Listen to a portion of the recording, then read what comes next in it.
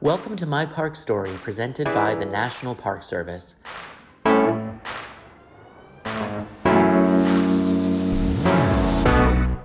People form connections with their favorite national parks and programs, and this Parkcast is a place to come together and share those stories. I'm your host, Dave Barak. Today's guest is Geoff LeBaron, the National Audubon Society's Director of the Christmas Bird Count. With me today is Geoff LeBaron. He is the National Audubon Society's Director of the Christmas Bird Count. Hi, Geoff. How are you? Great, Dave. Thanks very much for having me. It's a pleasure to be here. We are glad that you are, and we're really excited to talk about a program that you oversee every year at the end of the year. Tell us more about that. Well, the Christmas Bird Count is an early winter bird census that happens during the holiday period, where what people are doing, the reason it's a census is because we're actually counting every bird, not just the species list, but the number of birds that we're seeing as well. And it's a great way of getting involved with conservation issues, but it's also just a wonderful day of birding that you can do practically anywhere. That is very cool. I know it's a very popular program. It's a very popular tradition for some people to take part in. If people don't know what the Christmas Bird Count is, how would they get involved? Actually, the best way to get involved, if you have a computer, is to go to Christmas Bird Count, all together, christmasbirdcount.org, and that is the CBC website. And in there, there's a link that says Join the CBC, and in Join the CBC, there is a map of the active circles, and people can click on that map and get the contact information for their local compilers. People should organize or contact the compilers ahead of time, because we do try to keep track of the number of people and the effort that's expended, so that it's important to register in advance, basically, for the count. I think that's really interesting, because when I think of the National Audubon Society, it's a big national organization. A lot of people have heard of it. But this bird count really is localized, isn't it? You have these local compilers that aid the individual census takers to compile all this critical information for you. Isn't that right? That's absolutely right, Dave. And it's really interesting, because it's a very local activity that people can do, and they become very interested and attached to their local area and the birds in it, and also the people that they're counting with. But because the Christmas Bird Count is literally done across the hemisphere, there are circles set up in the United States, Canada, and throughout Latin America and the Caribbean. What we're able to do is each one of those local efforts actually builds a picture of what's happening on a hemispheric basis. So we can sort of see what's going on with the birds in North America and Central America and the Caribbean and South America as well at the same time of year over time, and it's really exciting. So this isn't just a national effort. This is an international effort, isn't it? It is. It really is. There were over 2,600 different counts done last year, with about almost 80,000 observers involved. So it's a big effort that builds upon everybody's individual efforts, which is why one of the reasons it's so fun. What are the dates of this year's bird count? Every year, the Christmas Bird Count period is run. Each count is done on one day, and the counts need to be done between the inclusive dates of December 14th and January 5th each season. How long has the Christmas Bird Count been in existence? The Christmas Bird Count was actually started on Christmas Day of 1900, and that's why it's called the Christmas Bird Count, is because that's when it was begun as an alternative action to what was going on at the time, which was overhunting. So Frank Chapman, who was an ornithologist at the American Museum of Natural History at the time, proposed to do a Christmas bird count or census rather than a Christmas bird hunt. And some of those areas that were started in 1900 have been covered every year since then. So this will be the 124th year of the Christmas bird count. And I imagine that the canvassers go and do this every year. This is a tradition for them. I mean, for many of the people that participate. It really is. I mean, it's a fun thing just to go out and do and bird. It's a wonderful day of birding in that season. But more often than not, people who start doing it become really tied, and it becomes a real holiday tradition for them. And I myself travel every year to the counts that I sort of started doing back in the 1970s. And it's a great way to see areas that you love and birds that you love, and also the people that you get to know and your friends that are birding. That may be the only time of year that you see them. So the tradition aspect and the social aspect is equally important to the data that we're generating, which are very important to our understanding of what's happening to the birds across the hemisphere. That feeling, that gathering aspect, that tradition aspect, that's such a important part of the holiday season, where you said maybe these are friends of yours who you only see once a year. I think for so many people that the holidays are about coming together, and this time of year just feels like the right time to see all those people you really enjoy and to go out in nature and do something that you all like to do together. It really is. And it's not only going out in nature, you can participate right from your yard and count the birds at your feeders. Again, as long as you organize, volunteer with the compiler first so that they know not to have somebody else counting your feeders. So it really, it's anywhere from local to there are people that can travel all over the country sometimes to do it if they're, visiting somewhere else. Where are some of the places you've visited to participate in the Christmas bird count? The traditional counts that I started doing when I was in graduate school are in Rhode Island. Let's see, I've done counts in Pennsylvania and I've done counts in Maryland. But like I said, they're done in every state, every province, and throughout Latin America, the Caribbean. And we also do include counts in the islands in the South Pacific.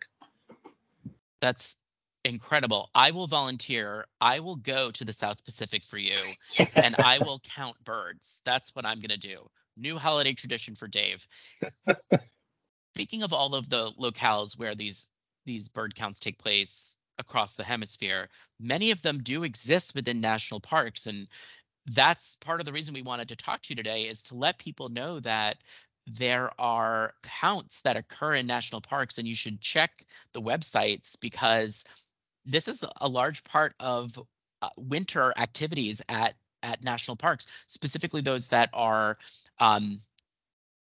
maybe you think of a park like Bryce Canyon as being only, you only want to visit in the summertime where it's nice and warm, but people go there and there's just this incredible count that happens there every year. Several counts, I imagine, happen at Bryce and other national parks. There are counts done within national parks, or many of the smaller national parks, especially the urban ones, are within urban Christmas bird counts. So there a lot of properties in the National Park Service system are included within Christmas bird counts. And it really is, it's a wonderful sort of collaboration between the Park Service and everybody else. And I'm so glad you bring that up, because the bird counts don't just exist in giant Western parks, but also in urban parks. Here in Washington, D.C., we have Rock Creek Park. There are parks in Philadelphia, Boston, New York, San Francisco, you name it. And for people that think, oh, well, I've got to go, I've got to travel, I've got to get out of my city to do this.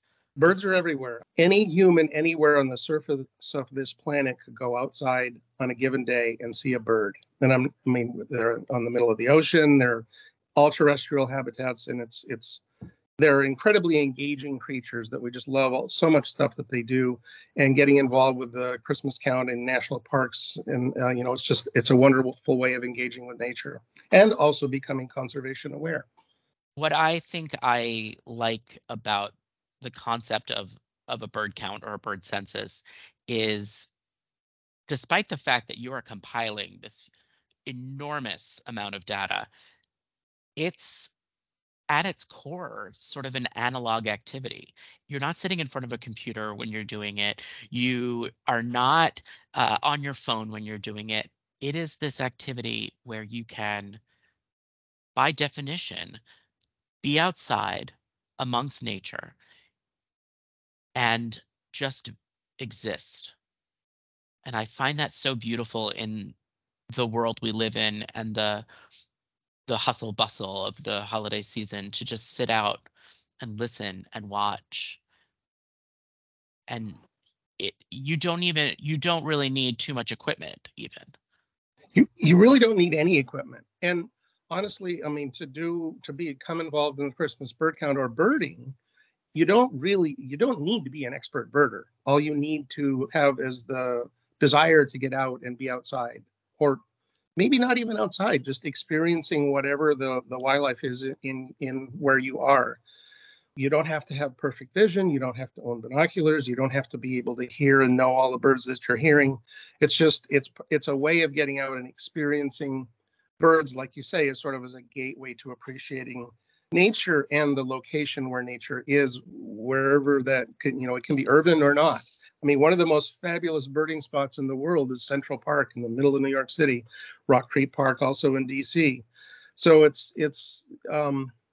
it really is it's a wonderful activity that just enables people to appreciate not only the birds, but the nature in general. And there are sort of more and more analyses of human behavior and human understanding that nature we really need nature. We need to experience nature to help our nature. That's a good way of putting it. What is the most amazing bird you've ever seen, or what is the most amazing birding experience you've ever had? Well, when people ask me what's my favorite bird, I usually say it's the one I'm looking at right now.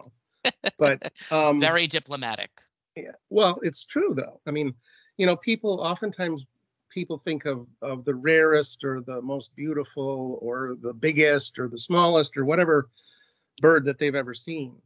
And they tend to ignore the robins and the pigeons and the red-tailed hawks and the things that are right around them all the time. But just watching a robin or watching a pigeon in the city, they're beautiful. I mean, people might not want to hear that, but they're really pretty creatures, and they do a lot of fascinating stuff. And it's some people have the tendency to just, there's the bird, now I want to go to the next one and see the next one and the next one. But by really studying them, you become more engaged with them and connected to them and connected to the nature that they represent. And it's really, it's just a wonderful experience. That's really fascinating. And you're right. I always think when I see a pigeon, I think that pigeons are beautiful. They have this beautiful gray coloration and those shiny features on their necks and heads. And I think that is quite beautiful. And it's right here on a city street. I don't have to go to an exotic location. I don't have to leave my neighborhood to see these interesting, beautiful birds that are right here in Washington, D.C. Say what you will about pigeons, I guess. Right. Oh, now this is a question I typically ask at the top of an interview. But as we find ourselves winding down, I know you have some connections to the national parks. And Geoff, I'd like to ask you, what's your park story? My most recent and particularly memorable park story is from Rocky Mountain National Park, outside Estes Park. I went up there a few years ago, right in the early, well, it was late fall. It was in early November, and the upper parts of the park road were closed already because of the snowpack. But you could still visit the lower 2/3 of it and the wonderful visitor center there. And there were birds everywhere. There were, well, not just birds. There was, wildlife. There were the mule deer and the elk, and we didn't see any bighorns on that trip, but I've seen them there before. But there were Cassin's finches and just huge numbers of pygmy nuthatches, which are the most incredibly cute little birds. And you don't see one pygmy nuthatch; you see 30 at a time. But what was most notable was there's a bird called a red crossbill, which has, yes, crossed bills, and they're very it's called they're an eruptive species in that they move around where the food crops are, and especially the pine cone seeds. And there were red crossbills everywhere in the park. If you drove slowly with the windows down, you were constantly hearing red crossbills, and it was just an amazing experience in the beauty of the park also, which it's a super place. And a number of the national parks that I've been to are just places that I love. I will say 2 winters ago, I got to do one of the winter Yellowstone trips. And I don't know if you've experienced Yellowstone in the winter yet. No. It is amazing. It's not there aren't very many. We actually had Old Faithful almost to ourselves when it erupted. And you're in the snow coaches in the middle of the park, and the birds and wildlife are just incredible there, and the scenery is there, and all the volcanic activity, and it's especially spectacular in the winter because everything is steaming even more. So it's a wonderful place. You paint a very lovely picture, Geoff, with your words. Thank you. I want to say that as we head into the end of the year and we're all gathering and enjoying our holiday traditions and taking stock of the year gone by and thinking about the year ahead, that this special Christmas bird count is a really thoughtful way to say, this is how I spend time with loved ones. This is how I reconnect with nature. This is how I look back and look ahead. And I think that's what I find the most beautiful thing about this Christmas bird count. Geoff, I'm so grateful for your time. It has been a pleasure to learn more about you and the Christmas bird count and the Audubon Society. Thank you so much for your time. You're entirely welcome. It was been a joy to talk with you, and I encourage people to get out, see their parks, do the Christmas bird count. Just get out and love the birds where you are and let them love you back. This has been so special. Thanks again, Geoff. Take care.